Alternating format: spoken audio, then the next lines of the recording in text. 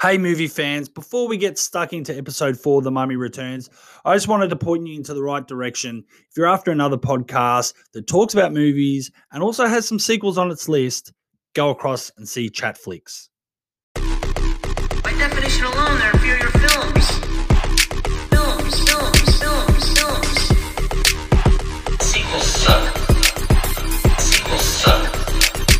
Sequels suck. Welcome back, cinema fans. This is Sequels Suck. I'm Cable Brandon Sage, and with me, I've got Angus Brown. Once again, I think he's going to be the co-host pretty much of this series of podcasts.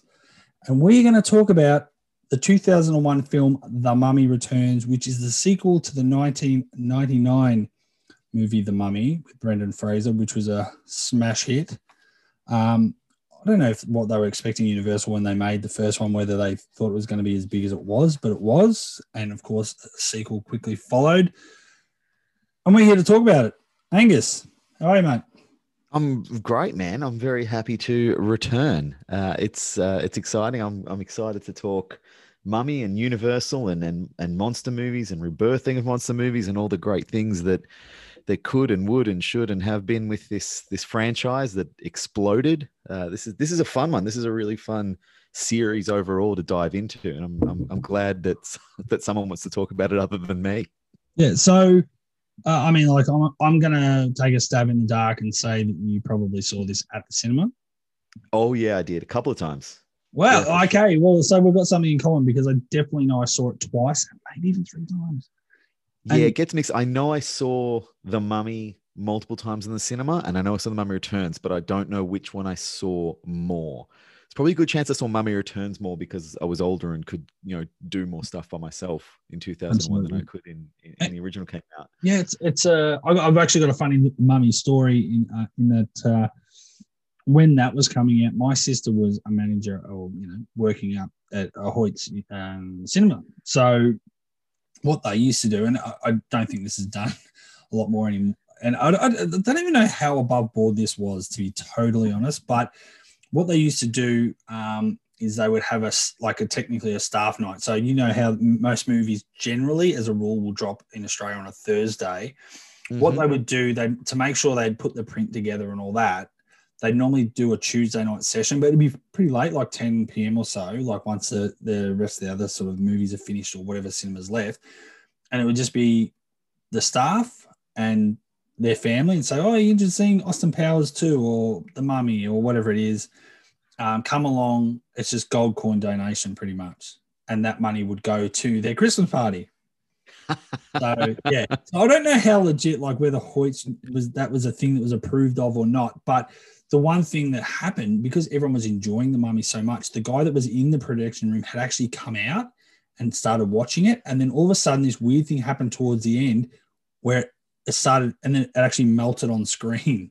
Oh, yeah. So it was like, everyone's like, what? Like, because it just had this part, like, especially when Imhotep's bringing out all the, all the stuff at the end with the, the souls coming back, from the Book of the Dead and all that sort of stuff. And then the film just started to, shake a little bit and then started to, like, you saw it melt and burn on screen. And then that all like, oh, shit. And then the guy running out of the cinema could go back up there. And, 5 minutes later, we got to see the rest of it. But, yeah. No, I can confirm that's a legit thing. My wife's stepdad managed a cinema. And when she was growing up, and that was the thing, like they'd get them in and they'd do the test things. And so my wife and her siblings were like the kings of the school. Every time a hot movie came around, they'd see it like 2 days before it came out. And it was like currency. Like people would be coming up like, tell me about it. Tell me, like, no, I don't know, man. I don't know if I want to tell you about it. No, what's in it for me?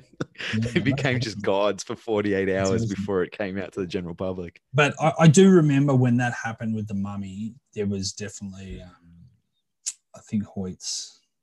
At some point, that sort of gravy train sort of came to an end where that wasn't such a thing. So I don't know whether it was maybe. Probably when piracy and the internet came around and people could sneak in with video cameras and get it up online. When the internet started to become a thing, maybe. Studios, cinemas are probably like, oh, no. We can't have anyone in except the projectionist.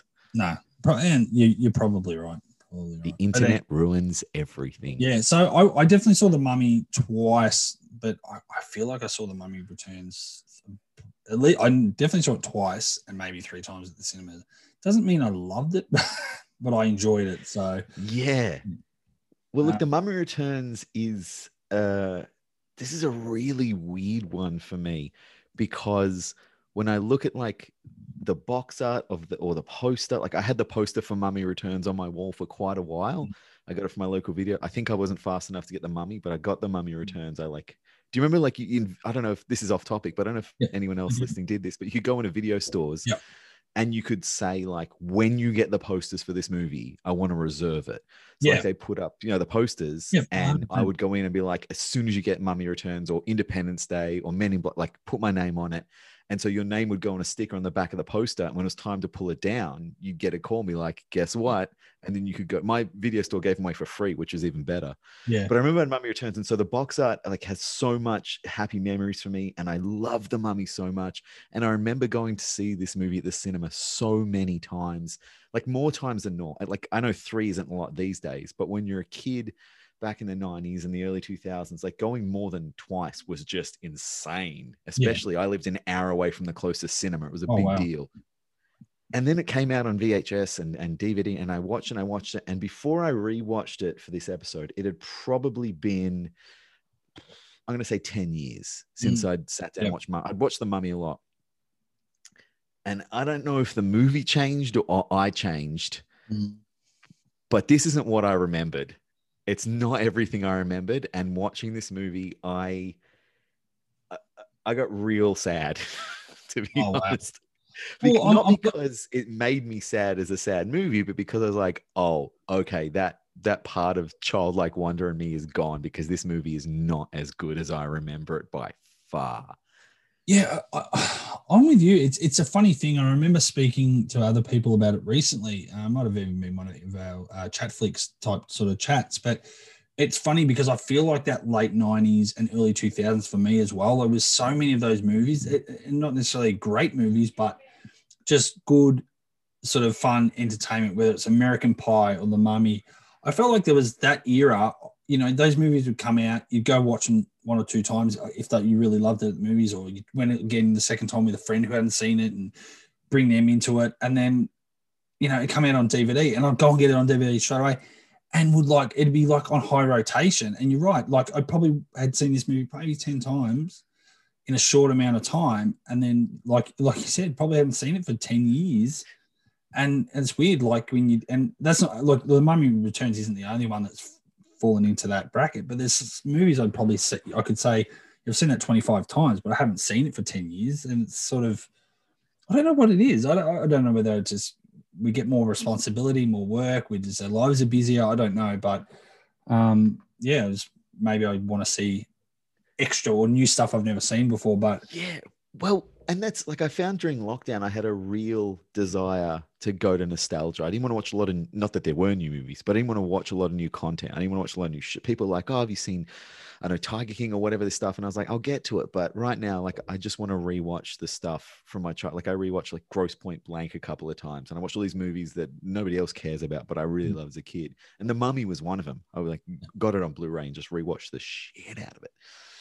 And Mummy Returns, I've been trying to, since I rewatched it for this episode, I've been trying to break down in my head what it is, and I can't quite nail it. But I think there's a few elements that I think are in this movie that aren't quite right. And I think the first one is they don't let Brendan Fraser be Brendan Fraser in the same way.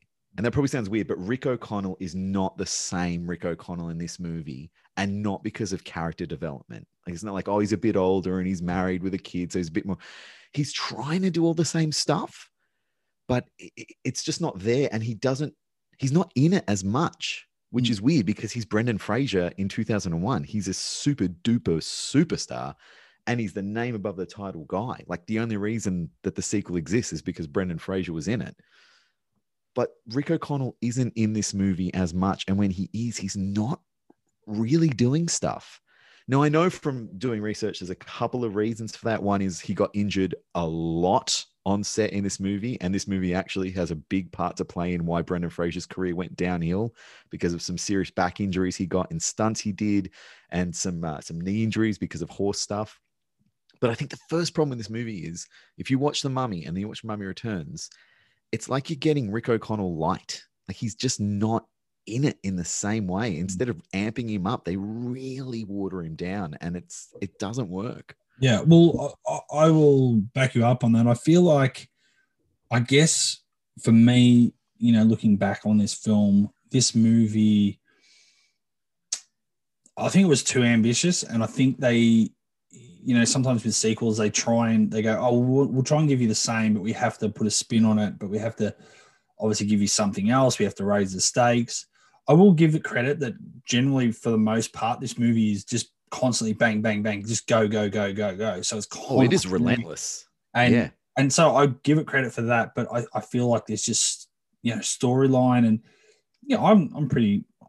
I think I'm intellectual enough to be able to follow a somewhat complicated story, but it is messy because they try and introduce the Scorpion King at the start. So we get that backstory. Then we go back to Evie and Rick, but they've got a kid now, which again, this is another point. I'll remind me to bring up the kid, but then you've got the Magi are back again, and then Imhotep, someone's trying to bring up Imhotep, and then there's the reincarnated versions of Evie and Anck-su-namun, and it was just, there's so much happening, and then it's kind of like they've tried to follow the blueprint of the first one, but then they've just added all this extra stuff, and it's really not cohesive enough.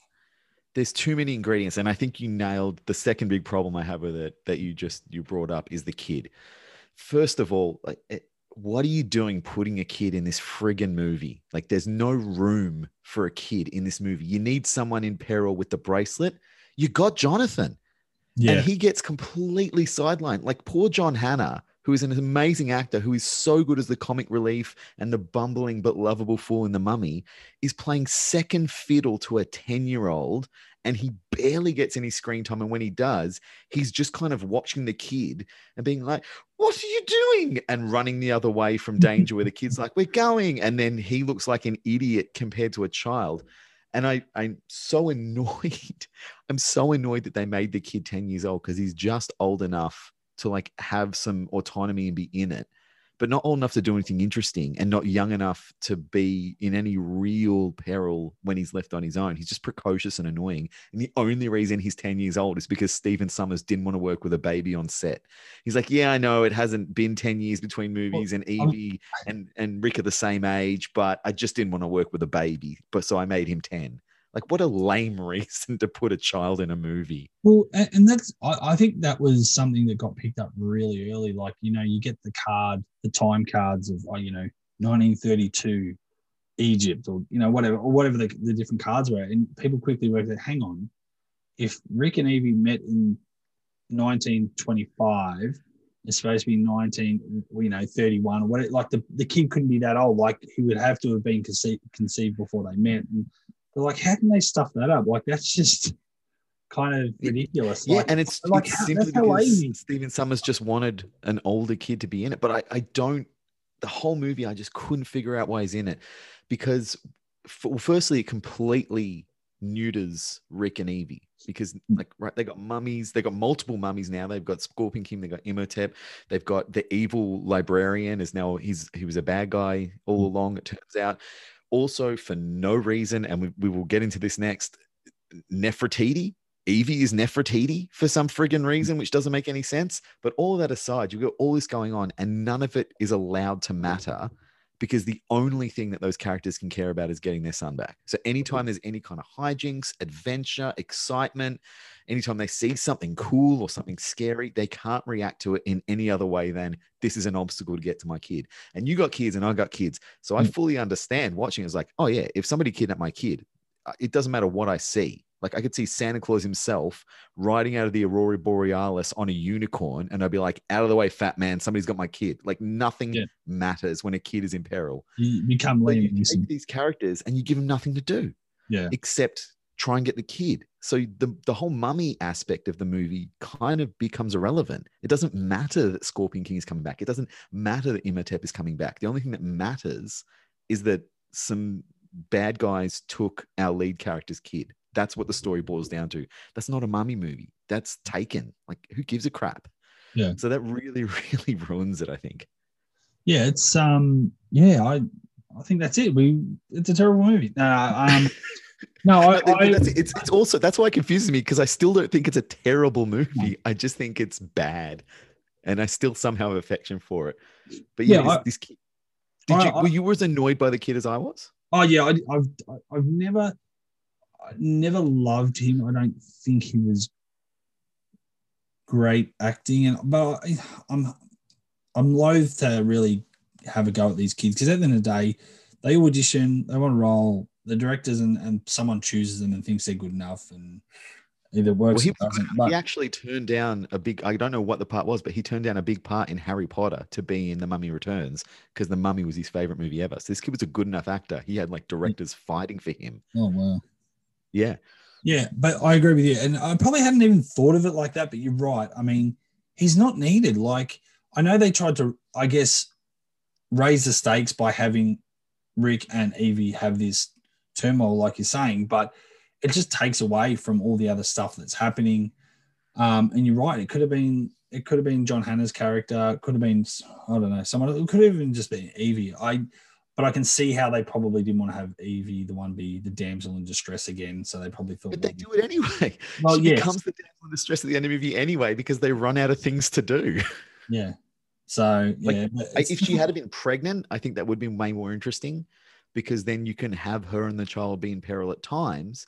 But when she's in relative safety, or, you know, when nothing bad is happening, then Rick can still run around and be in a mummy movie and do crazy stuff. And Evie, if she gets her hands on a gun, like she does in the weird jungle scene. Yeah. Well, that's just a really...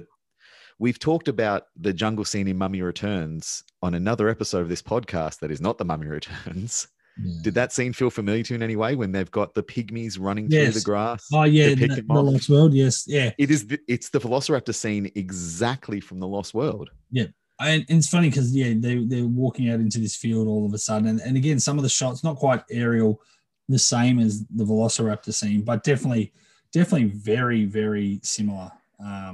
Like, so similar to the point where I was like, is this, I know it's not the same writer, but like, did Stephen Sommers spend some time on set? What is going on? Yeah.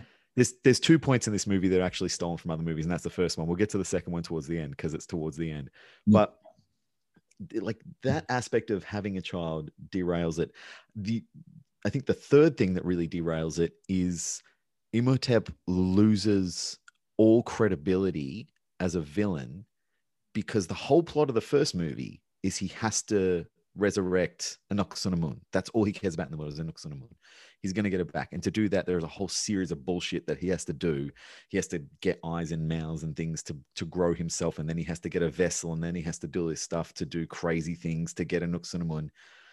In The Mummy Returns, there's just a woman who looks like Anck-su-namun. It's the same act. She's Anck-su-namun reincarnated, but she's not Anck-su-namun reincarnated. She's just her body reincarnated, and then her and Imhotep kneel down and have a dream, and then she's Anck-su-namun resurrected, which negates everything that happens in the first movie. But it also makes Imhotep really impotent, because like, oh, nothing you do matters, because we don't need you to go and carry out all this crazy stuff that we did in the first movie. You could have just knelt by a river and had a dream.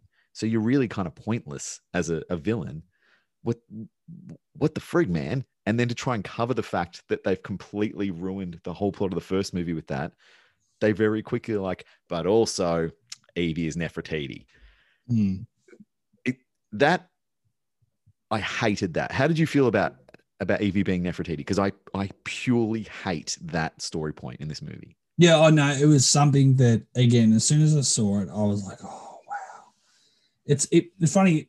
You talk about movies that rips off. Of course, it's not ripping off Back to the Future 2, but it was funny that they, in the sequel, were able to, by her being Nefertiti, that they could kind of go back and we could see something from the first movie from a different point of view.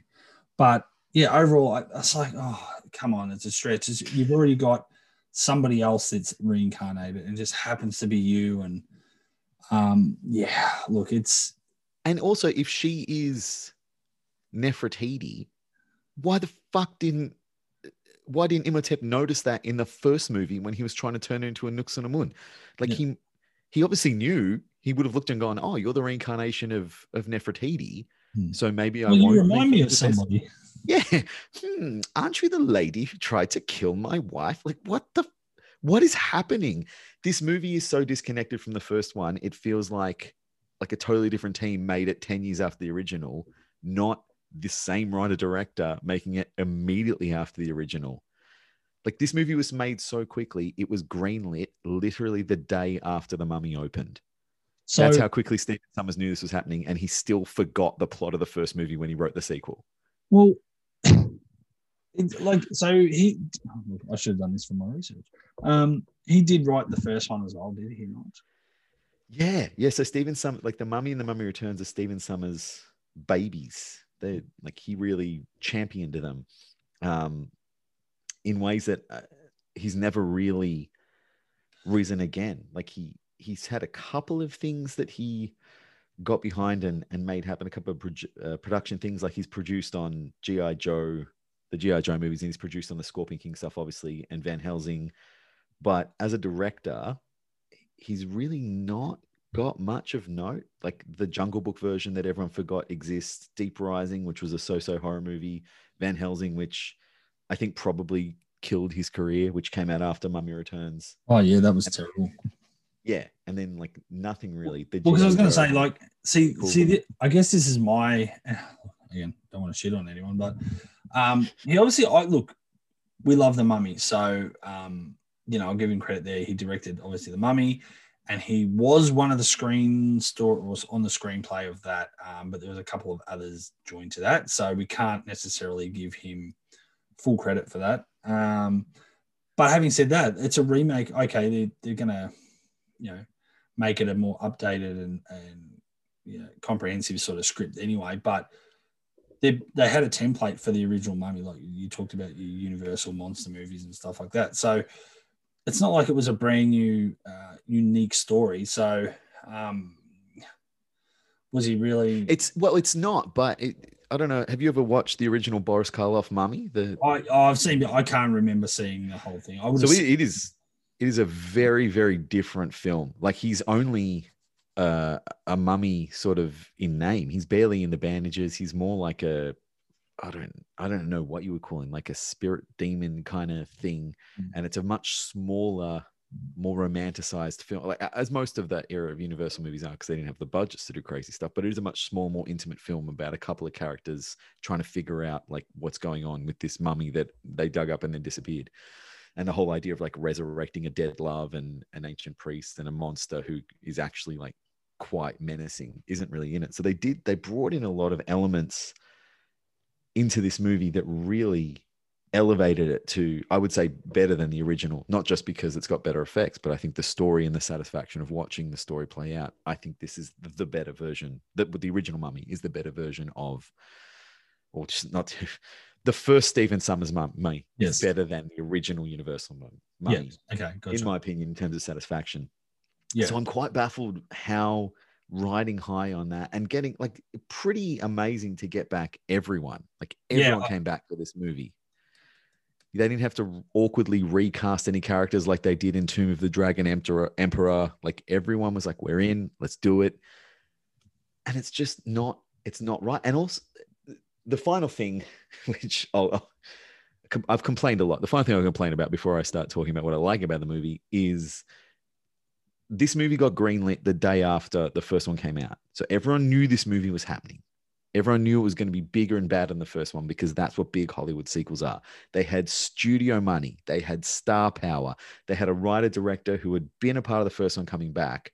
And yet they didn't have time to finish the CGI on the Scorpion King, who is the fucking big bad of the movie. If there's anything you're going to spend time and money on, it's got to be him. And somehow they completely shit the bed on the most important effect in the entire film. And that was the one thing that gutted me and really took me out of the movie, that was so bad. Oh, even as a kid, when he first appears, I was like, what the shit is this? Yeah, it's worse than Computer Game. I would like, what were you? Well, now that you brought that up and that being a really big sticking point, I remember watching a YouTube video a couple of years ago and it had top 10 worst CGI or things that ruin a movie, and I'm pretty sure that was close to a number one. Like, just really, I can't think of anything worse off the top of my head, Um, honestly.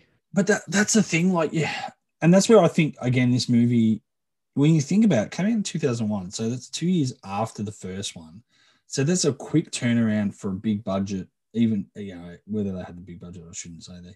It's not like it's a Star Wars movie, but still decent money. But I think they were way too ambitious again with the story, like we're saying, and then. But at the end of the day, it's also they relied so heavily on CGI and special effects.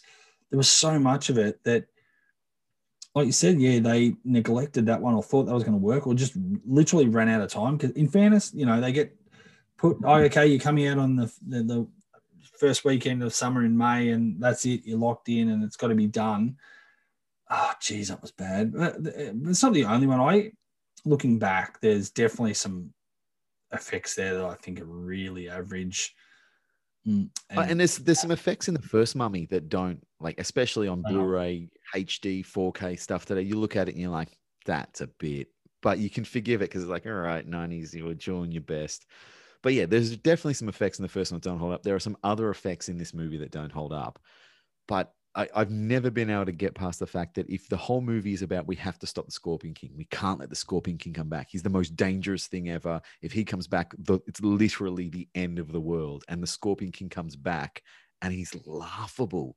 He's such a laughable look, and he could be terrifying. Yeah. If that character was done right, it could have looked like something out of John Carpenter's The Thing. Like, it could have been an absolutely horrifying image. Obviously, they're not going to make it that bad because it's for kids, but they could have made it, right on the cusp of something pretty messed up. But yeah, instead you get something that it's like, that when that person accidentally wiped the face off that really expensive painting and then hand drew it back on, and it became a famous meme because it's like that. It's like the CGI guy the day before the movie had to go out was just like, and safe, and he accidentally just hit delete and he's like, oh no, and then hurriedly got like MS Paint and quickly drew the Rock's face from memory. It was like, oh, they won't notice, that'll be fine, and sent it to the cinemas. Like, I can't imagine being Brendan Fraser. I can't imagine being The Rock. Like, your first ever film, you are one of the biggest athletes in the world, your first ever appearance in a movie, you're getting ready to launch your career. I can't imagine sitting down in that cinema on opening night and you're in the opening credits and you look fucking badass in this sword and sandals epic, and you're sweaty and you're ripped and you are the bad guy. And at the end of the movie, out comes that. Yeah. Like, oh my God, the pain that he must have experienced, that the whole cast must have experienced. Oh, I agree. I'd love to know how they actually did it and what they sort of did, whether they did motion capture with him and just run it through a computer and what have you. But I just feel like they should have. Again, I'm not a special effects person, and there's obviously people out there that know how to do this sort of stuff, and who knows what. Not in the Mummy Returns, it's not. Well. Even at the time, you just wonder, like, if you're going to be like, because I think if you look back at it, the actual part of the scorpion is the legs now. That looks fine. That looks actually really good. It's just once you get to the torso and the head, it looks terrible. Yeah, and so obviously they couldn't replicate the skin or the human look fantastic enough. But I still feel like, wasn't there a way that they could have still had The Rock there and kind of film his stuff and his close-ups as him and superimpose the rest of the Scorpion around him or something? I don't know why they didn't look at what they had and go, you know what, guys, let's scrap the idea of having the torso be human and let's just make it Scorpion with kind of mildly human features and human eyes, because we can't pull this off and it's not going to work. Like, it either must have been the biggest rush job or the most arrogant CG. It must have been the same guy who made the ET game from Atari. Like that level of arrogance with like, I can do anything. I'm going to make this fucking Scorpion King in 12 hours. I'm just going to drink coffee and just do it. Yeah. And then turns in and was like, there you go. And Universal was like, where do we go? What are we doing? This is what, we do have to go because it's premiere, but you're fired. Well, it's funny you say that now. Now I wish I had watched the documentary or some of the DVD features, because I feel like, again, my memory is getting a bit hazy these days, but I'm pretty sure there was a video about the special effects on it, and obviously back then it was before it was released, and maybe it looked as bad as it did, but I felt like there was a lot of confidence in what they were doing and what have you. So you're right. Maybe there was a little bit of arrogance. Maybe they thought they had it. There's definitely. I didn't have Mummy Returns on Blu-ray, but I do have the Mummy on Blu-ray, and there is a big special feature about the CGI effects of creating ancient Egypt and all the stuff they did. And it's like a 30-minute feature, and I watched it, and they are so proud of themselves for what they were doing. So if it's the same team that did the sequel, I imagine they just must have been riding on like, oh yeah, we made this masterpiece of modern big budget cinema. We're invincible. And maybe hubris did get the best of them. I think maybe hubris got the best of a lot of people in this movie, including, sadly, Brendan Fraser. Like, he was really insistent on doing his own stunts at this period of his career to his own detriment.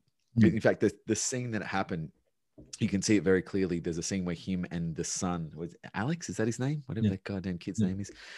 They get like, the mummy like blows them back into some columns, and they hit the columns and the columns break, and it's like, whoa, how are they going to survive? And then they're okay. But if you watch the impact, you can actually like slow it down and frame by frame it. When Brendan Fraser hits, they kept the shot where he hurt his back, and you can see he bends in the middle in a way that isn't right, and the expression on his face is real true agony. Something went really wrong, and then it's a really awkward cut out of the shot into like them lying in some rubble. And it's like, that doesn't quite cut together. And it doesn't make sense unless you realize that when the harness pulled him into the frame, the harness snapped too quickly, and it did actually bend him wrong. And when he hit, he did have real impact against it. And his back has never recovered. And that's why he's never sort of been able to do the movies that he was doing after The Mummy, because he couldn't move properly anymore. So he was really badly damaged from, like, he's got nerve damage in his back from that shot. And I think, yeah, like if you are coming off The Mummy, like, yeah, man, I'm going to do my own stunts. I'm going to Tom Cruise this shit. That's going to be my thing. Like, I'm a real action man. And then Stephen Sommers being like, I'm going to just write everything to this movie. And the CGI people like, we're going to make this the craziest monster ever. And the studio being like, yeah, let's go bigger and bigger and bigger. But then also doing really annoying things. Like, and I know I said I was going to move on to things I like, but this will be the last thing. The goddamn double-decker bus chase through London, which is another funny little. It's just another little funny thing. I didn't hate it. I kind of thought it was a funny at the time, a funny sort of comedy thing. You know, it's very London and very British to have the double-decker bus, but double-decker buses weren't around back then, so it was kind of one of those things that was like. Even I sort of knew that. I was like, oh, I'm pretty sure the double-decker bus has been probably around for 60 years, but not. The only thing that makes that whole sequence forgivable is at the end when the Magi. I always not Vizsla is the Imhotep. The Oded Fehr is that the actor? Yes, Oded Fehr. At the end of that, after they have the big battle with the zombie mummies and the shotguns, and they do a good job of getting some tension into that with the music and the editing. But it's just like, why do you want to double do it? But the only thing that makes it forgivable at the end is when like they've won the battle, and then he just kind of stands up. He's like, "This is my first time on a bus." It's like, okay, that's pretty funny. That's a funny joke to put in at the end of that, because he's never been. Okay, cool, I'll give you that. But it's not worth like the 7-minute long sequence that we have to sit through beforehand. Like that whole thing could have been 2 minutes in and out, crash the bus, get the joke, move on. Yeah. And I mean, that's those mummies that, you know, sort of chase them. I have, again, that's for me, there's some parts of that, especially when they're running across the side of the wall, you know, the building and stuff like that. I just find why are they monkey mummies now? Yeah, well that I didn't like that. I mean, okay, there's a supernatural. We just got to, I guess, let our mind just go, okay, that's fine. But I kind of, again, the effects for that just didn't hold up. Yeah. There was At least they had the good sense to like put that in darker light. So and they're also, they're all like brownish and gray. So you can kind of hide a bit. Like they've got fire all around him. He's in full light. Yeah. There's 4 mummies that start chasing him. They only kill 3. And the 4th one never gets dealt with. And the reason is because Stephen Summers was like, the sequence has probably gone long enough. People get it. We won't worry about the 4th one. So there's like, I guess in the world of the movie, there's just a zombie mummy just walking around the streets of London, killing people. Now that the main character's like, we can't deal with you. We've got to go. Sat down at a pub and just had a beer. That would have been a great post-credit sequence. Yeah. That would have been amazing. Just like you have some old... Oh, okay. All right. One last thing. One last one, I promise. Good. Negative. The fucking hot air balloon and the pilot. The dirigible. The dirigible. And the guy who what is it? Adwale. Is it Adwale? Can you? I can't pronounce his name. I'm gonna bastardize. I'm sorry. Lochner. Is that the character? No. He's the big. Oh, Izzy. Sorry, Izzy is who I'm thinking of. That's right. No, Lochner's cool. I like him. He's actually one of the things that I really dug about it. There's a real Temple of Doom vibe to that character. Like throwing him in there, just the big jack shirtless, like meat man who's going to cause trouble. I really dug that aspect. But Izzy with the gold tooth and the dirigible and the horrible accent and just like the absolute waste of time that whole thing is. Oh man, I that drove me insane.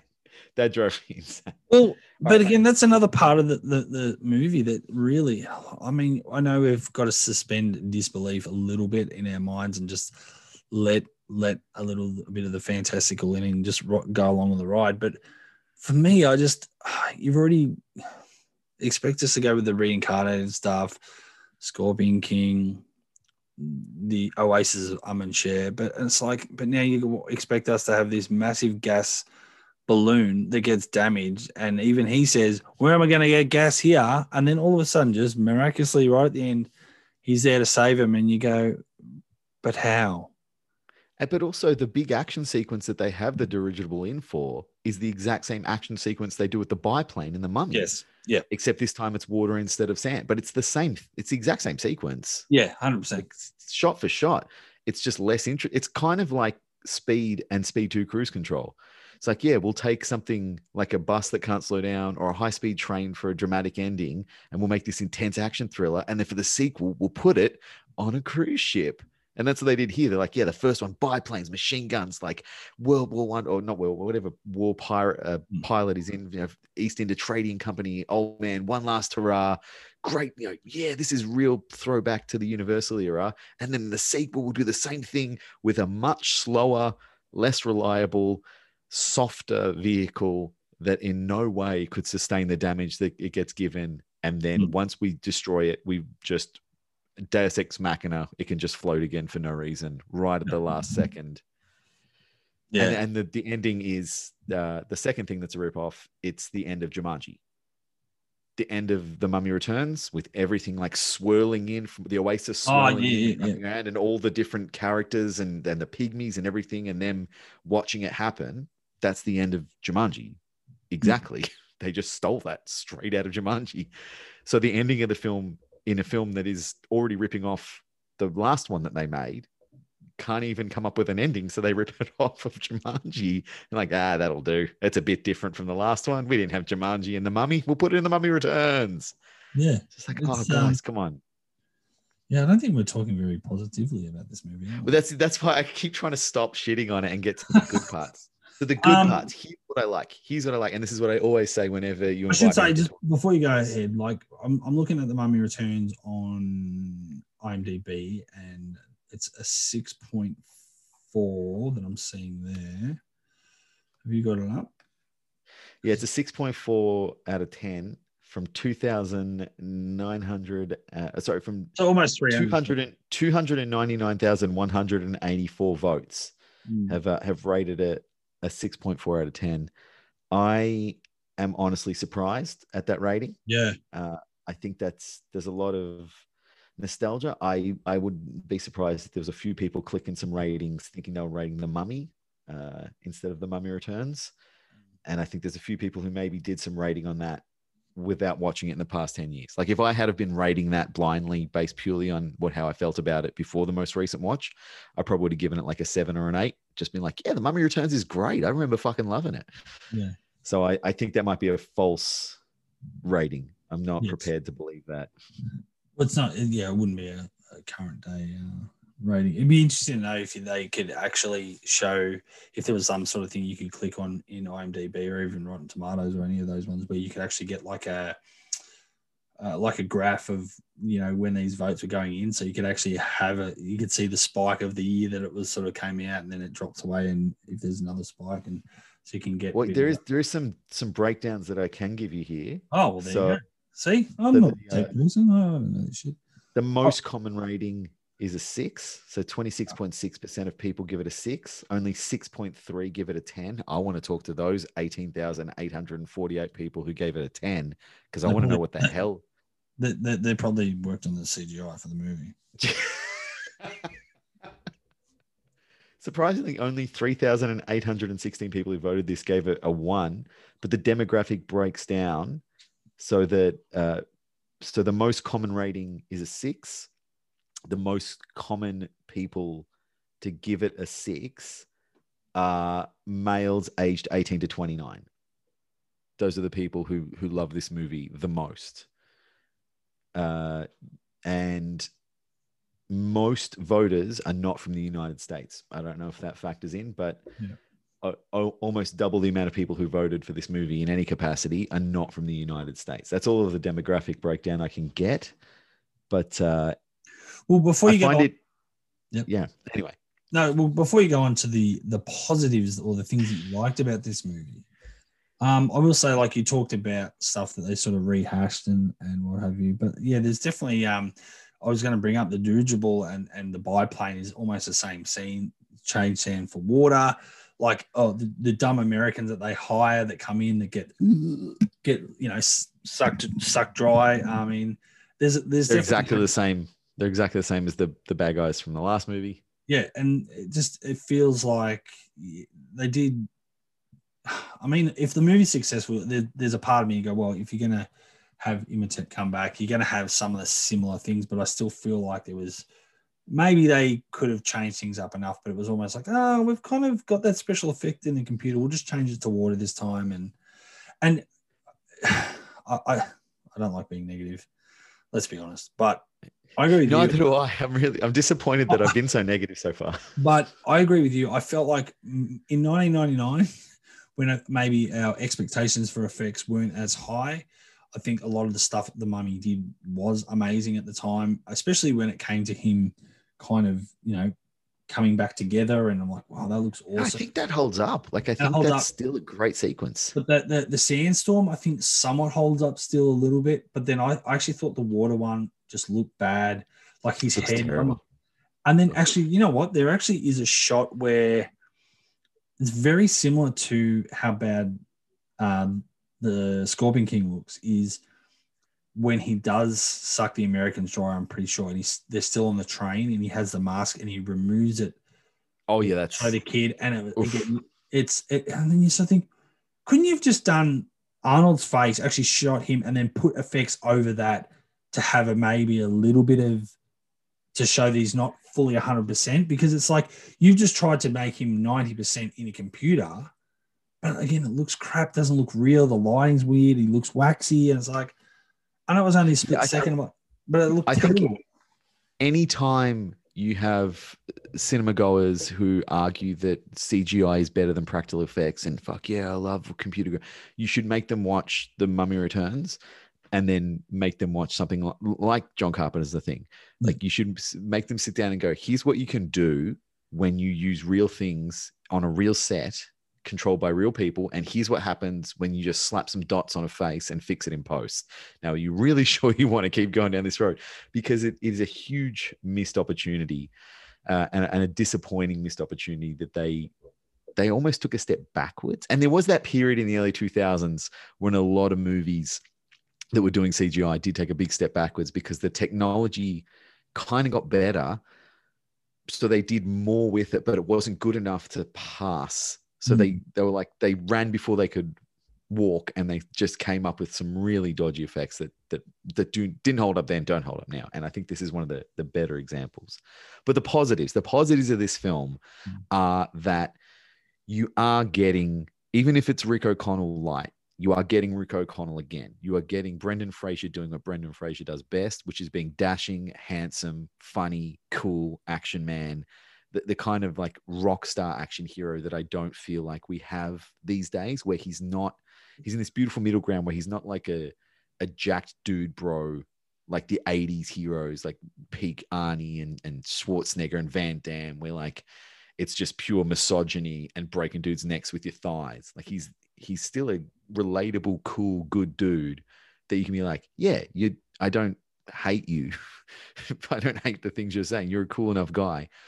And that's something I don't think we have anymore. That kind of action man isn't around. And I love that kind of character. I love that we still have the feel of being in 40s sort of Egypt and London. Like I didn't really need to go there, but I feel like I'm in the same world as the Mummy. Yeah. I feel like the characters are living in the same world. I feel like we're following the same path. There's a line in there. I can't remember exactly where I'm bastardizing it, but I love this line where they talk about the fact that Jonathan hasn't learned a thing. One of the characters says, "You haven't learned a thing, have you, Jonathan?" And they're acknowledging like, yeah, he hasn't changed at all. And I don't want him to.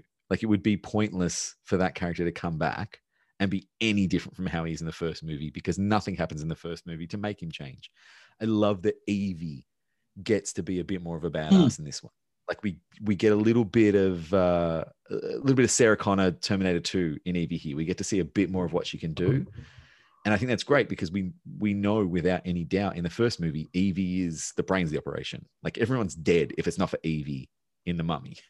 In The Mummy Returns, we get to see a bit more of her kind of running things a little better. I mean, okay, maybe not like literally every situation they get into. Rick does help a fair bit, but she's the one who is smart. She's the one who is capable. She's the one who kicks ass. I'm not debating that, but I would say that some of the events of the first movie were created because she opened her mouth and spoke those words and unleashed the Mummy. So she kind of had to fix it. Yeah, look, she definitely.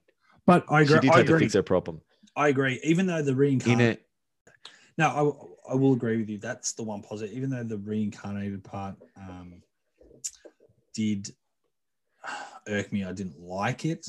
I think the fact that they were able to show her, like you see, be very independent and a strong woman, and she was fighting like crazy, and whether that was part of the and the two actors, Rachel Weisz and the actor who plays Anck-su-namun, like the fight scene that they have in the flashback, they did that. Like they rehearsed and they learned that. And Evie is really in there kicking. Well, Nefertiti's really in there kicking ass. And when she's being the sniper and shooting and things like that, like Rachel Weisz learned how to sort of, not that she's really shooting, but she learned how to shoot a gun. And it comes through that this is someone who's not accidentally being a hero. She knows how to fight now. Rick has taught her how to fight in the 10 and, well, however many years it is from The Mummy Returns. He's taught her a few things. She also has learned to put her brains and her skill for learning and understanding things into a different category, which is killing mummies. And that's really great that they brought that out. Even if they could have done it more, they still did it. And I love that. But I guess the issue with that, the continuity doesn't make sense in that all of a sudden she's got these skills, but she's reincarnated. But why was that not triggered previously? And why didn't she have those sort of flashbacks earlier? That is, I'm gonna try and frame this so it doesn't sound too negative, but it is a curiosity that at the beginning of the film, a film series that is not afraid of a flashback, or a film series that is not afraid of a voiceover, that when we first see Rick and Evie again in the pyramids, they're talking about the dreams that she's been having as though we as an audience have seen that scene of her having those dreams. And it's almost like there was a scene that got cut out, but they didn't have anything. They didn't have any alternate takes to put there. So it's just kind of like, oh, this is like your dream. Yeah, it is like my dream. It's like, hang on, what friggin' dream? We were just talking about the Scorpion King 2 seconds ago. Why are we talking about Evie's dreams? And then as it goes on and on, Evie suddenly has almost magical powers from her dreams. But as an audience, we're never introduced to her having those dreams. And because it is such a huge change from her character in number one, it's jarring is the positive way that I'll put it. It's a jarring thing to get, and it takes a little bit to get on board. It does also lead to something which I think is a strangeness. I'm trying real hard to put a positive spin on this, man. A strangeness in that Rick and Evie get caught in the flood in their opening moment, and they're trapped in the grates. And actually, that's enough.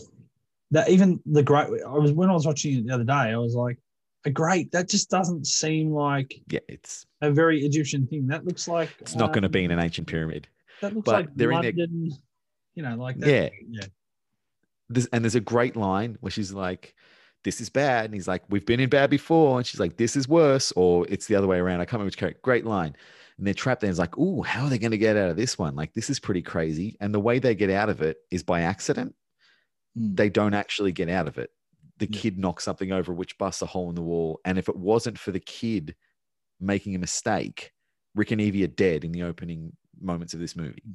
They don't save themselves. Nothing happens. They don't do anything heroic. Now that's a pretty big statement to make about your two action hero characters in the opening of the movie, is that if it wasn't for the mistake of a child, they'd be dead. It really delegitimizes their ability to get out of sticky situations, especially when we've had a whole movie beforehand that shows how good they are at getting out of sticky situations. It's kind of like the Raiders of the Lost Ark argument that people have, where they talk about that movie happens exactly the same whether Indiana Jones is in it or not, because at the end of the movie, the Nazis just open the Ark and kill themselves. Like, it doesn't matter if Indy's there or not. The same thing is going to happen. All he really does is cause more trouble. It's kind of like, like Rick and Evie, they're dead if it's not for a strange twist of fate. Anyway, I'm treading back into negative territory when I'm talking about the good things. So we are the good things. The good things, Cable. It's fun. Yes, it's fun.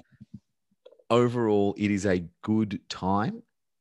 I enjoyed watching it. I enjoyed the experience of watching it. I think it actually might have been better for me if this most recent time I watched it was the first time I ever watched it, because I think the fond memories and the high bar that I place it up on from not seeing it for 10 years and for watching it as a kid, it couldn't clear it. And that's not necessarily the movie's fault. And I think if I'd never seen The Mummy Returns and I was like, oh yeah, I'd love to watch The Mummy Returns, and I sat down loving The Mummy the way that I do, I think I probably would have had that feeling of, oh yeah, I'm back with these characters. I'm back in this world. Is it as good? No, but who cares? I get to see what Rick and Evie are up to. So I think that there's more there than I'm seeing this time around, because I think I expected more from it. And that's not the movie's fault. Like, it kind of delivers what it's supposed to deliver.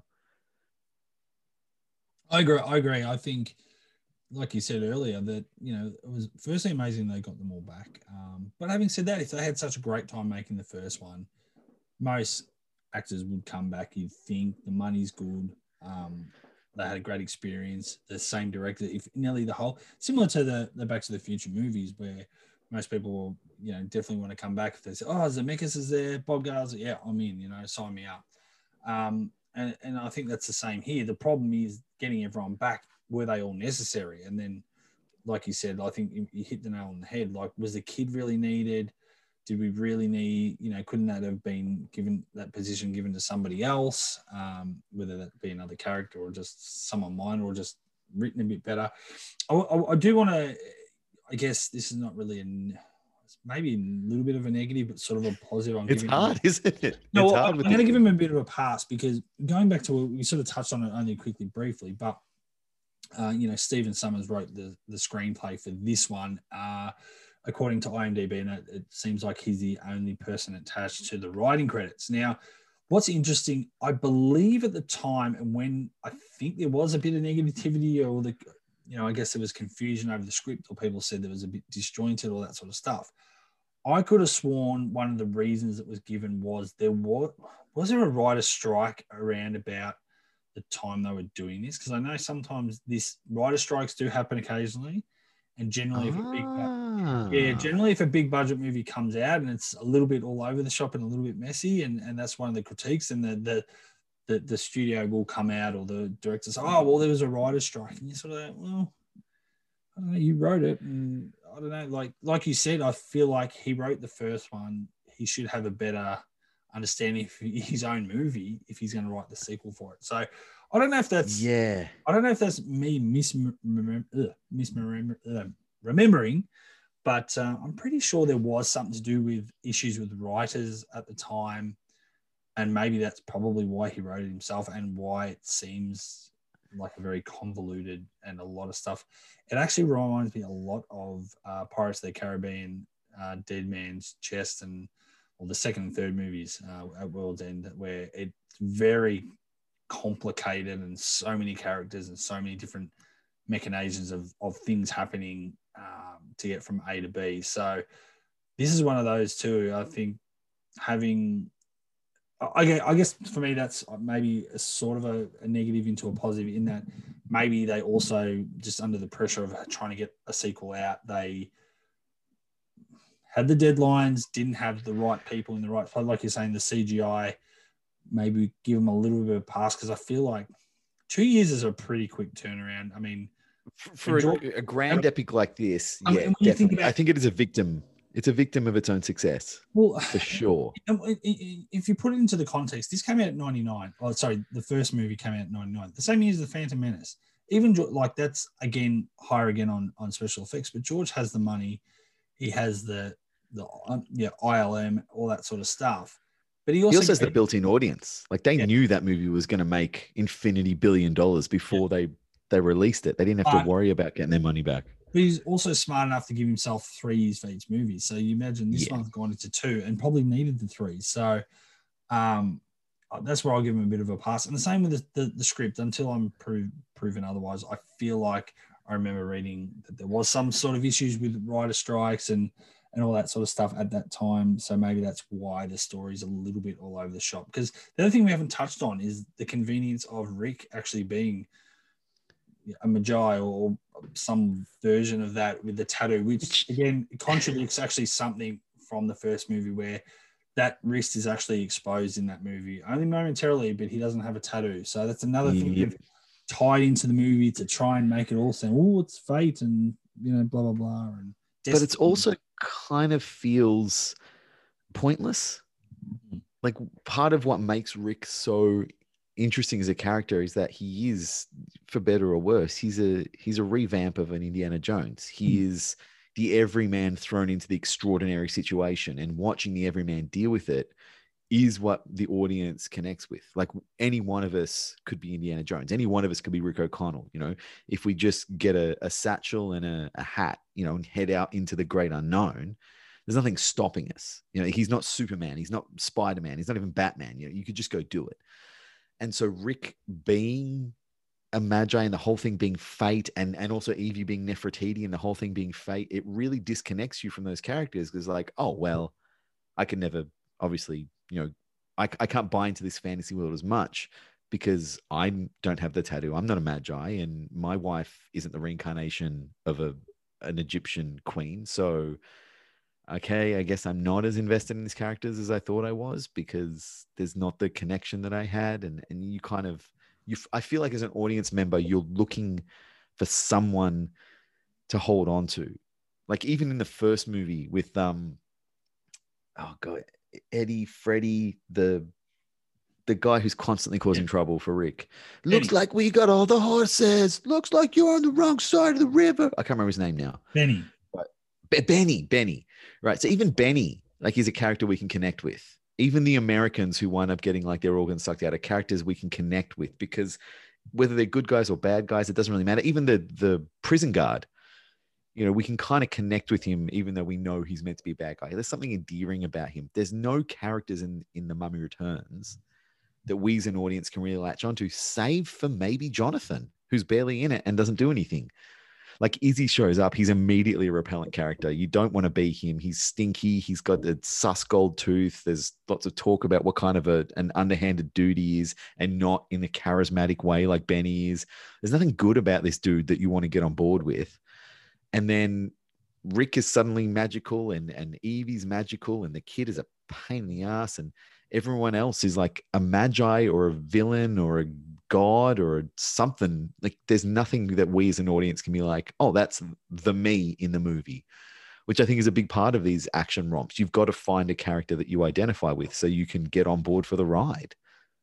Yeah, I agree. I think that's the problem. Once you start introducing the players as being the cast as being almost, I wouldn't say supernatural, but yeah, everything you just said, I think once you start doing that, you have that disconnect where an audience can't at least gravitate or feel like that's a bit like me. I see a bit of them in there, or I'm that nerdy person, and yeah, I'd love Egypt or whatever. Like once you start adding all this other stuff, yeah, you add these layers to the characters, but then you make them, just not in the same sphere as the audience. So then there is definitely less to gravitate towards. So, you're right. The more I think about this movie, even though I don't want to be negative, you're right. It does. I hadn't really thought about it for a long time, even though I knew it had its issues. I used to just sit back and watch it and enjoy it, and just go. Like you said, you get to see these characters again, and to go on another trek across Egypt and deal with mummies and stuff like that. But you're right. Unfortunately, this movie, by being a success, a sequel of a successive movie and being rushed out, they have undermined the first movie.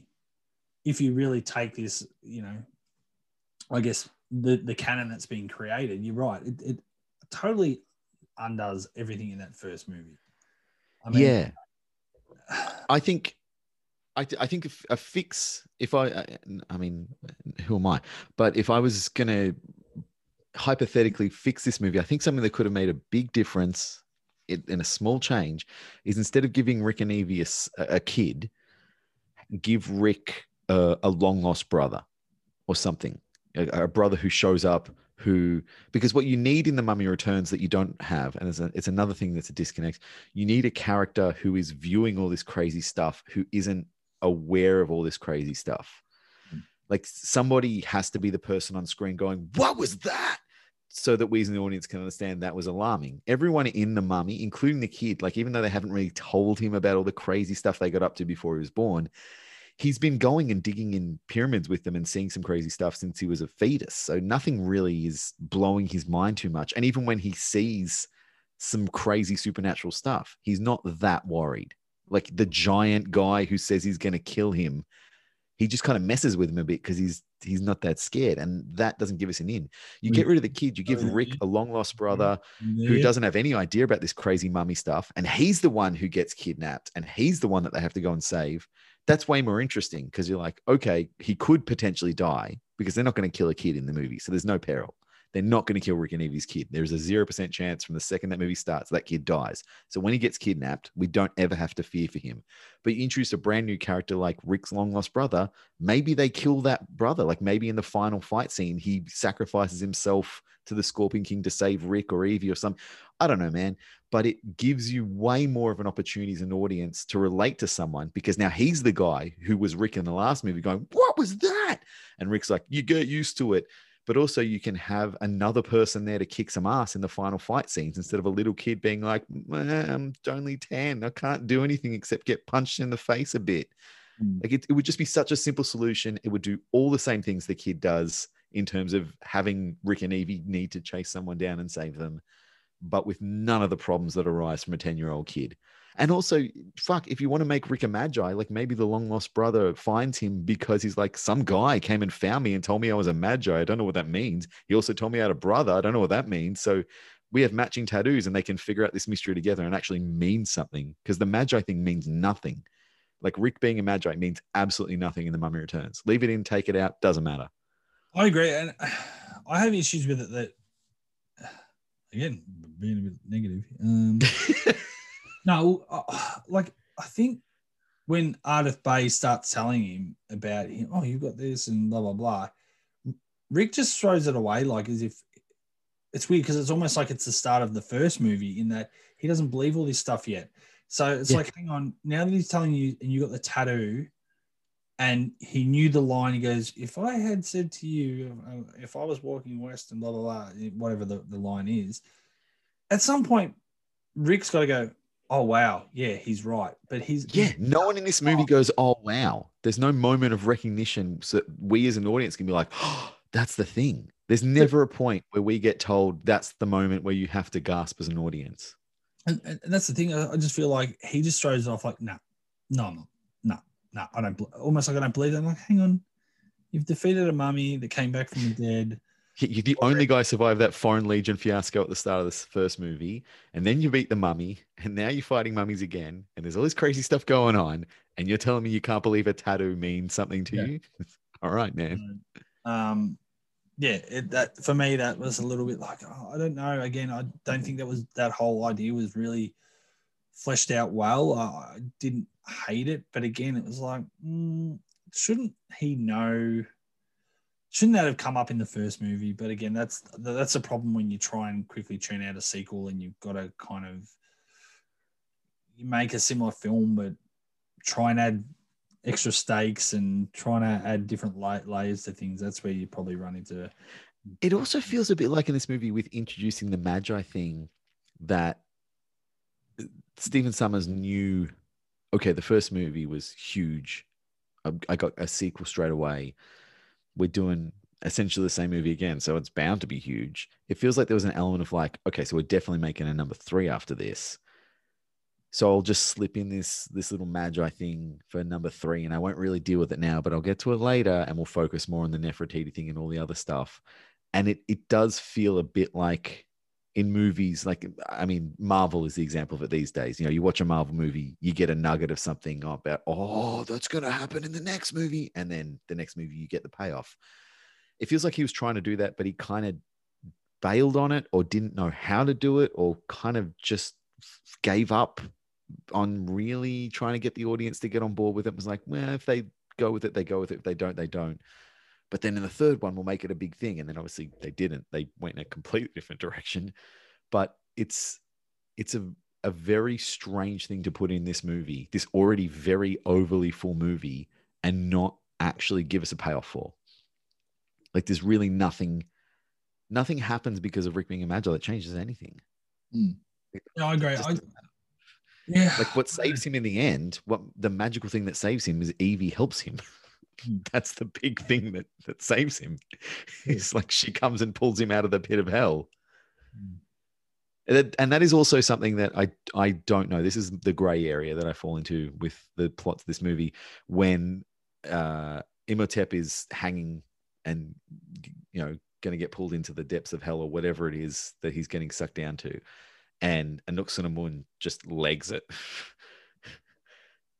I mean, again, the whole first movie is about this is a love greater than time. And she's willing to like kill herself because she loves him so hard. She knows he will find a way to resurrect her no matter what.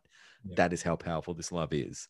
And then when he's like, hey, could you give me a hand? She's like, whoop, whoop, whoop, whoop, whoop, and just runs away. It's like, that is not at all what we've been told for the last 2 movies. Yeah.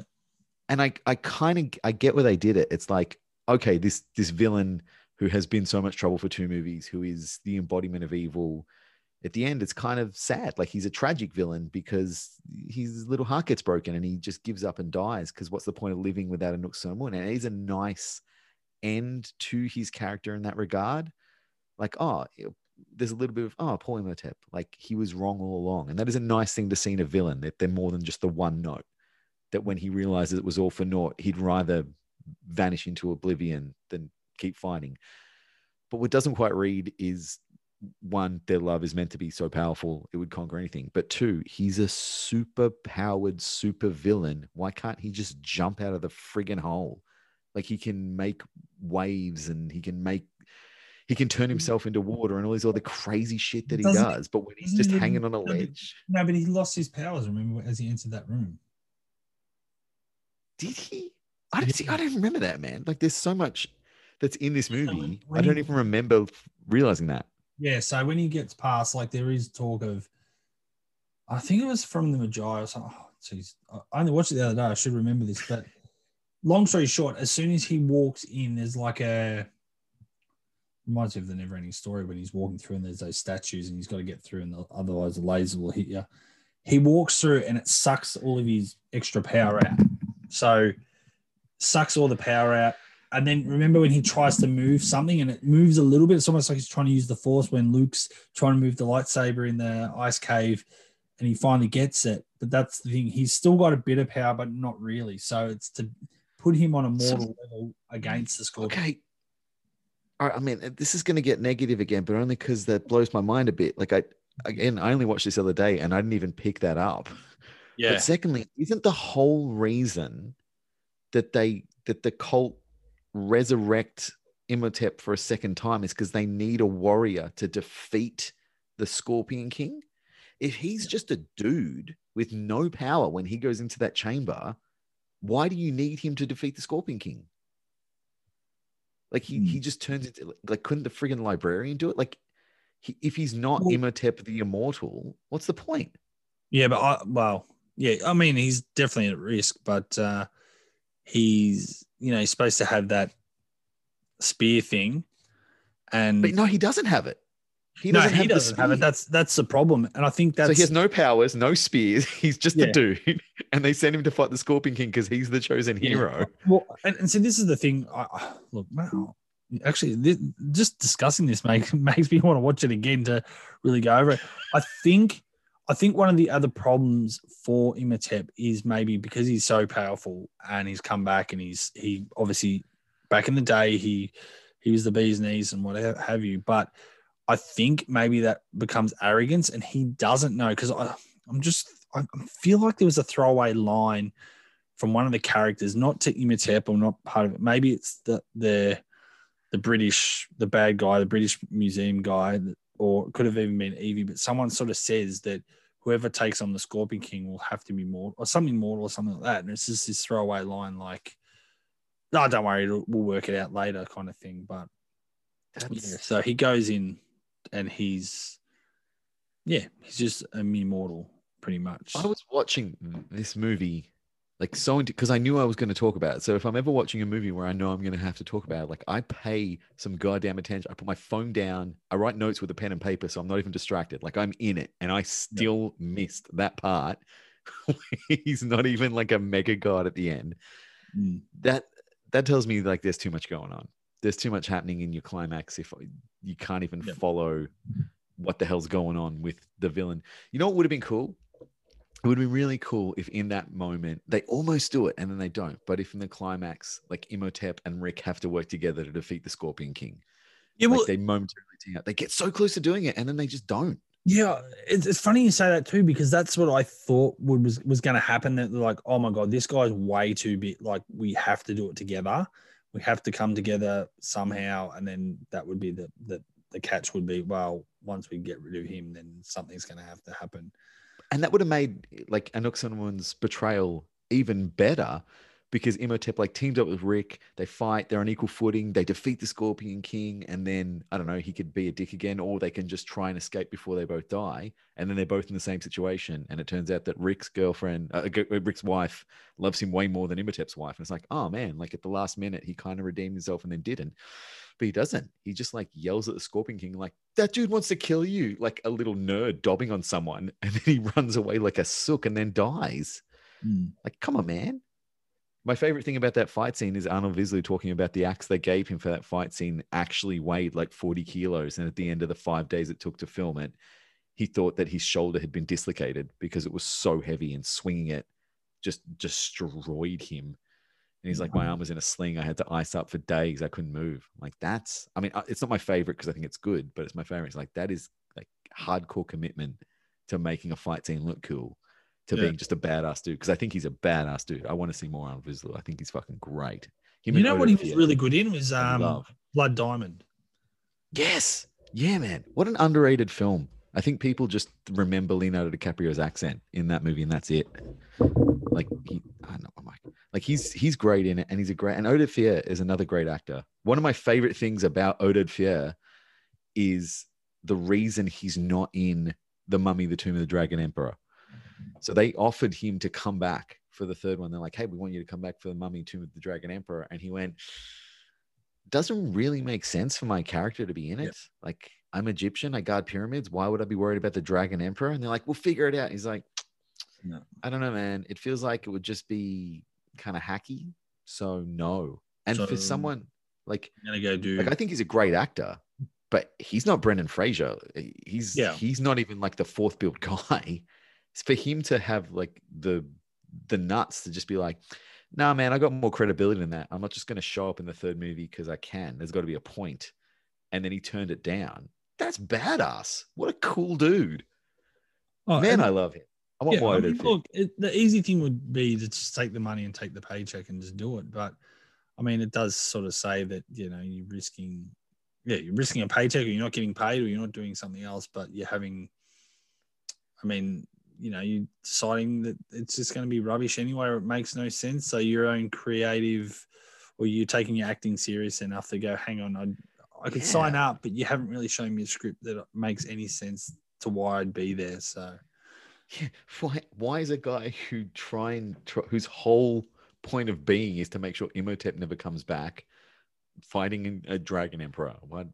No, thank you. I'm out. Yep. And then it turns out that he was right. He was right to do that. So have we spoken about this movie positively enough yet, or are we? I've tried. I mean, in the breakdown, like in the Cliff Notes version of the good, the bad, and the ugly of this film, the good is you're back on the ride, man. Like, it's never going to be the first one, but you're there, and all the elements of the first one, like the surrounding elements, the base of it is all there. Costumes look great, really great stuff. The characters are back and they're awesome. Acting is really good. Like, no one is kind of phoning it in this movie because it's the sequel. People are trying. Action sequences are pretty cool. Like, even if I don't love all of them, I still think they're all well directed. I think Stephen Sommers does really good action sequences. I think the score is great. I think it really carries a lot of the heavy load in this movie. I think we get to see, and I think this is something people forget, and myself included, when you're watching films like this, you get to see things that look pretty real that you never get to see anywhere else. Like ancient Egypt. I love ancient Egypt. And I love, like, you know, the Egypt of the days where there was still exploring to be done in pyramids. You get to see all that. You get to see the wild deserts of Egypt and people going around in this crazy adventure and riding on horseback and fighting with cutlasses. And you get to see them battle armies of the dead. Like, it's really easy to forget. And it sounds silly to say, but that shit's not real. You can't fly to Egypt and see Egypt how it looks in this movie. You can't go and watch like crazy fights of people on horseback. That doesn't happen anymore. We're done with those days. And you get to experience that in a way that makes you feel like you're in it. So those aspects of it, I really appreciate. I want those experiences. I want to be able to watch a movie that gives me something that I just simply cannot get anywhere else. And that is delivered in spades in this movie. The bad, I think simply rehashing the first story whilst also cramming a bunch of new content on top was just a mistake. Like, you didn't need to redo the first movie with all the Imhotep and Anck-su-namun stuff and have the Scorpion King and have Evie be Nefertiti and have Rick be a Magi and have them have a 10-year-old son in peril because now there's a magic hologram bracelet, which we haven't brought up yet, which is also an insane thing that they do. There's a bracelet that magically shoots holograms like a projector, like the kind of things that we have today, not in the 1940s, but never mind. All of that stuff is just too much. Like, take some elements out. That's the bad. And the ugly is that goddamn Scorpion King at the end. Wow. So, that was a given. like, look, I think, I couldn't yeah, change too much more of what you've just said. I think for me, yeah, the good thing is, like, if you try and just switch your brain off, put on the cook the popcorn, and then just want to just have a bit of a fun ride and get back with those characters, then yeah, it's still a fun movie. It's enjoyable, but I guess the bad is, like, if you really, really want to analyze it like we have today, that unfortunately it really, in a lot of ways, just does not hold up. It's something you would put in the category of, the 101 of what not to do in sequels. Is, like, you summed up pretty well, is to probably almost too closely remake your first movie, but then cram a lot of shit on top to change it up a bit. That's a huge issue. They really needed another, script rewrite or two to iron out. They need a ghostwriter to come. They need Carrie Fisher to come in and do a pass. I mean, like, get rid of that, put in that, get that out there. This is the thing, and this is not having a go at Dwayne Johnson. And I mean, I thought I liked the idea, like, because I was actually into wrestling at the time, or the couple of Ditto. years when I was a big Rock fan, and when I heard he was going to be in the Mummy sequel, like genuine excitement. So I was excited for it, but that was the thing going in. You sort of, that was the early internet days, and I used to, want to see a trailer, or I want to know what's happening, what, who's going to play who, and you hear he's the Scorpion King, and even then I wasn't too sure. Is he going to be a villain? He's going to be the good guy? Is he going to help Rick O'Connell? And then that was the thing. Like, you have this setup that even his setup's weird to me. Like, I feel like he was kind of a good guy, but sold his soul because he was gonna die, and he wanted to keep on fighting. And then he was almost like, then he became the bad guy, and then it was even that. Just it's never really laid out. Like, he wanted to fight people, but you're never told as an audience. It's kind of the same thing of Evie's dreams. Like, you're never told as an audience how to feel about him fighting people, because you don't know if he's fighting good guys or bad guys. And in this kind of movie, that's really important. And it's harsh now, because I do like seeing some of the Rock stuff that comes out now, and I think, is he the greatest actor? No, but he's a lot of fun, and I think I like. But is he the greatest movie star? And I think he might be. Like, I think he might be the current generation's best, maybe not actor, but best movie star.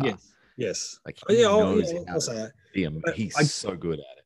I guess in this early thing, they thought, well, we can't give him too much. We want to give him too many lines. He's not a proper actor yet. So we'll give him this bulky, like, he can play this role. He's a wrestler, so he can do this fighter. So he's, obviously does that.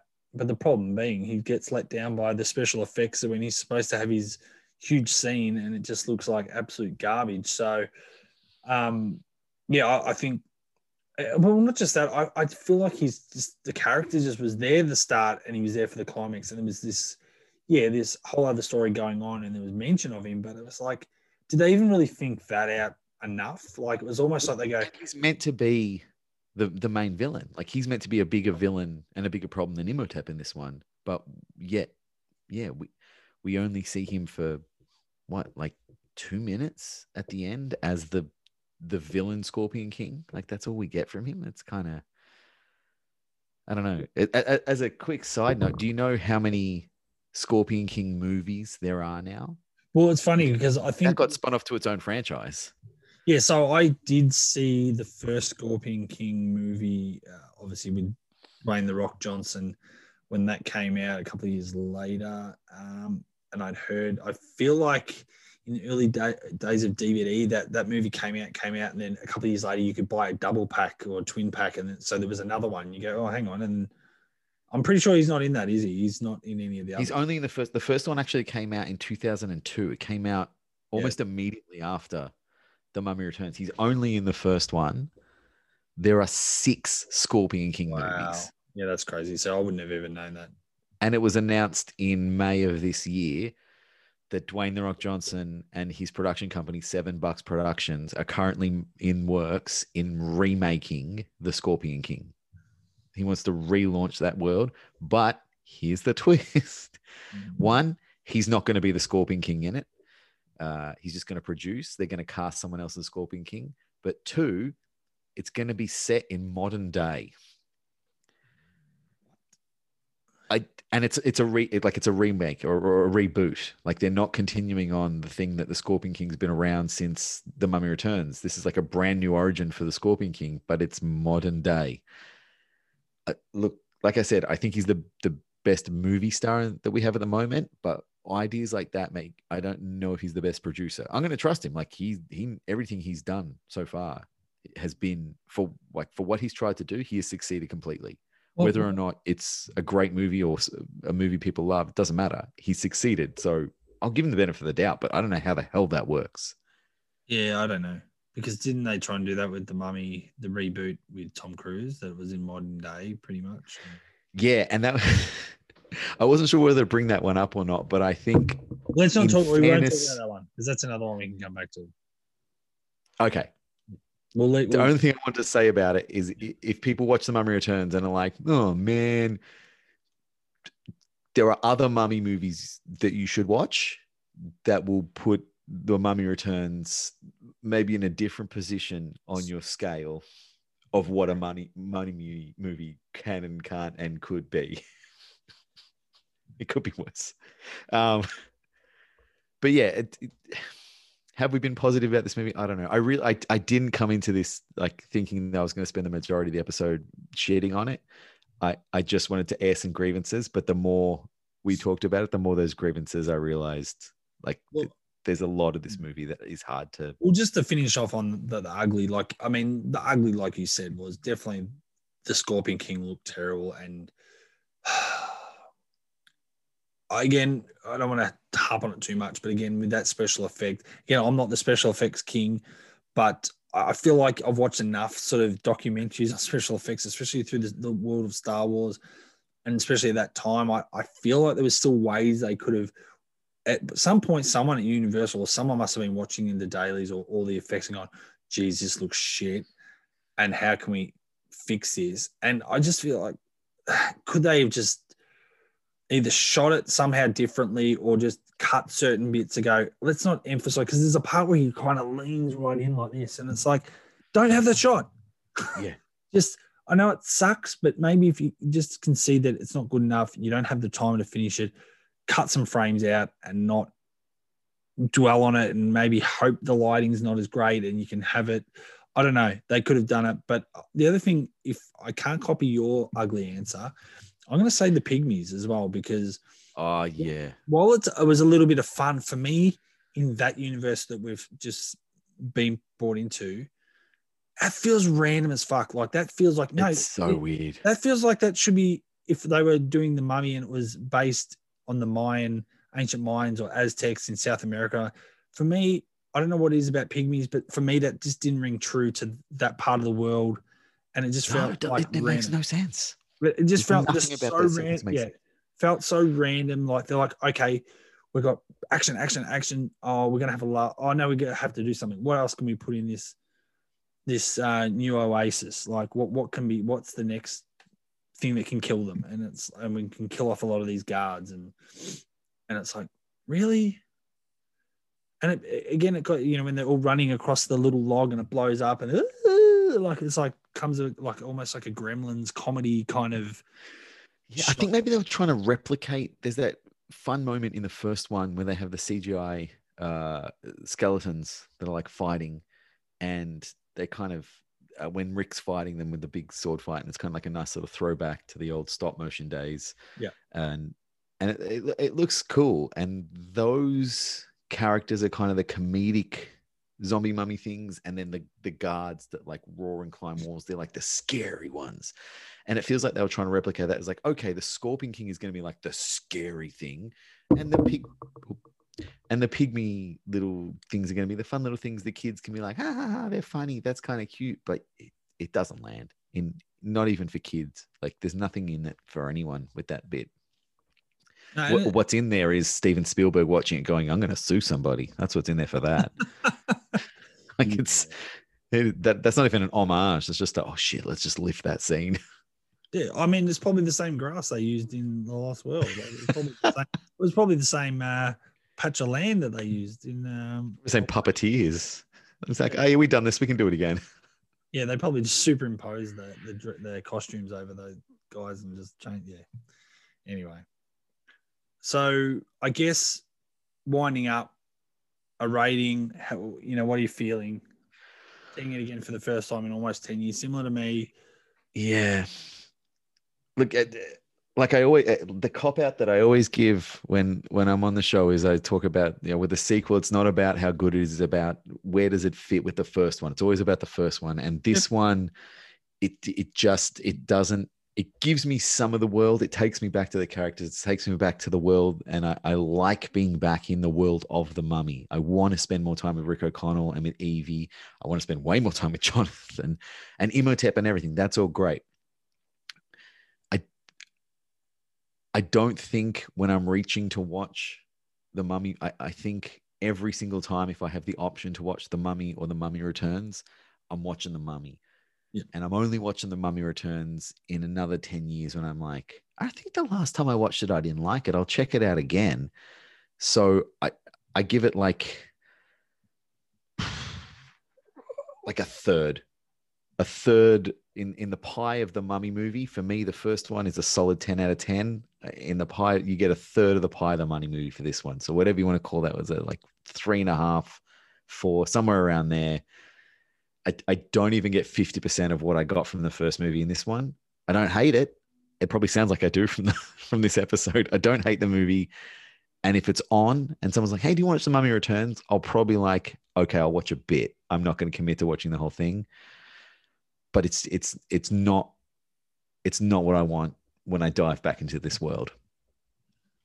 Yeah, I'm probably pretty similar. I'd probably still give it a half. I think I'll be a little bit more generous, even though I have picked apart stuff, or we both have picked apart stuff, and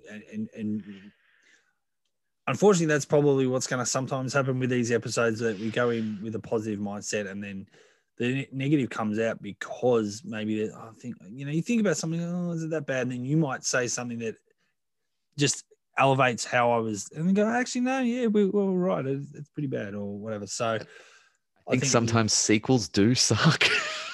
Yeah, that's the reality. And look, in fairness, like I said, we've touched on earlier, I think that's unfortunately the world that we live in, that when a movie, like you said, is such a big movie, and The Mummy wasn't on a massive budget sort of thing. Like, was it about 30 million or so? Like, it's still it wasn't, but it wasn't astronomically huge for a movie of that type.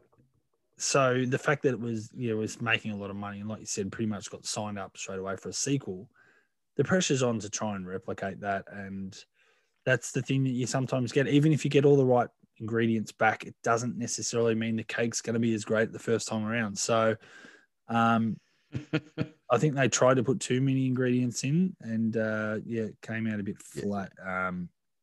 I still enjoy it. Like I said, I went and saw it a couple of times. Like, if I thought it was that bad, I wouldn't have gone to see it. But even in those rewatches, I definitely had issues with the script. Like I said, the reincarnation stuff really was jarring for me. Like I said, it sort of undermined the first movie and didn't make a lot of sense, because I think, especially with Evie's character, even though I love it, how sexy is Rachel Weisz, by the way. And I think that's why the guys loved her, and maybe that's why the rating's so high on it. That all the guys that liked her even more in the sequel. Cool. And that was her heyday too. Late 90s, early 2000s. That was her big time to shine as. I'm probably a little bit more generous. I'll probably give it a 5. But like you, the one thing I think another positive this movie does have for it, when I watched it, I didn't, I had the notes out like you did as well, and the pen and paper, but I didn't feel like I needed to go for my phone. Never really felt like I was bored at all. And because I hadn't watched it for so long, I was like, oh yeah, I forgot about that bit and whatever. But I felt like it just pumped along really quickly, and it wasn't a drag to watch. It was a lot of fun. So while I had, again, issues with the technical aspects of the movie when it comes to the CGI or the overuse of CGI, and obviously there's plot and story elements that are just way out of whack, still a lot of fun. I mean, you're never going to have a bad time when you're watching Brendan Fraser. Like he's a pretty sure bet, especially around this period of Brendan Fraser. You're going to have at least a bit of fun.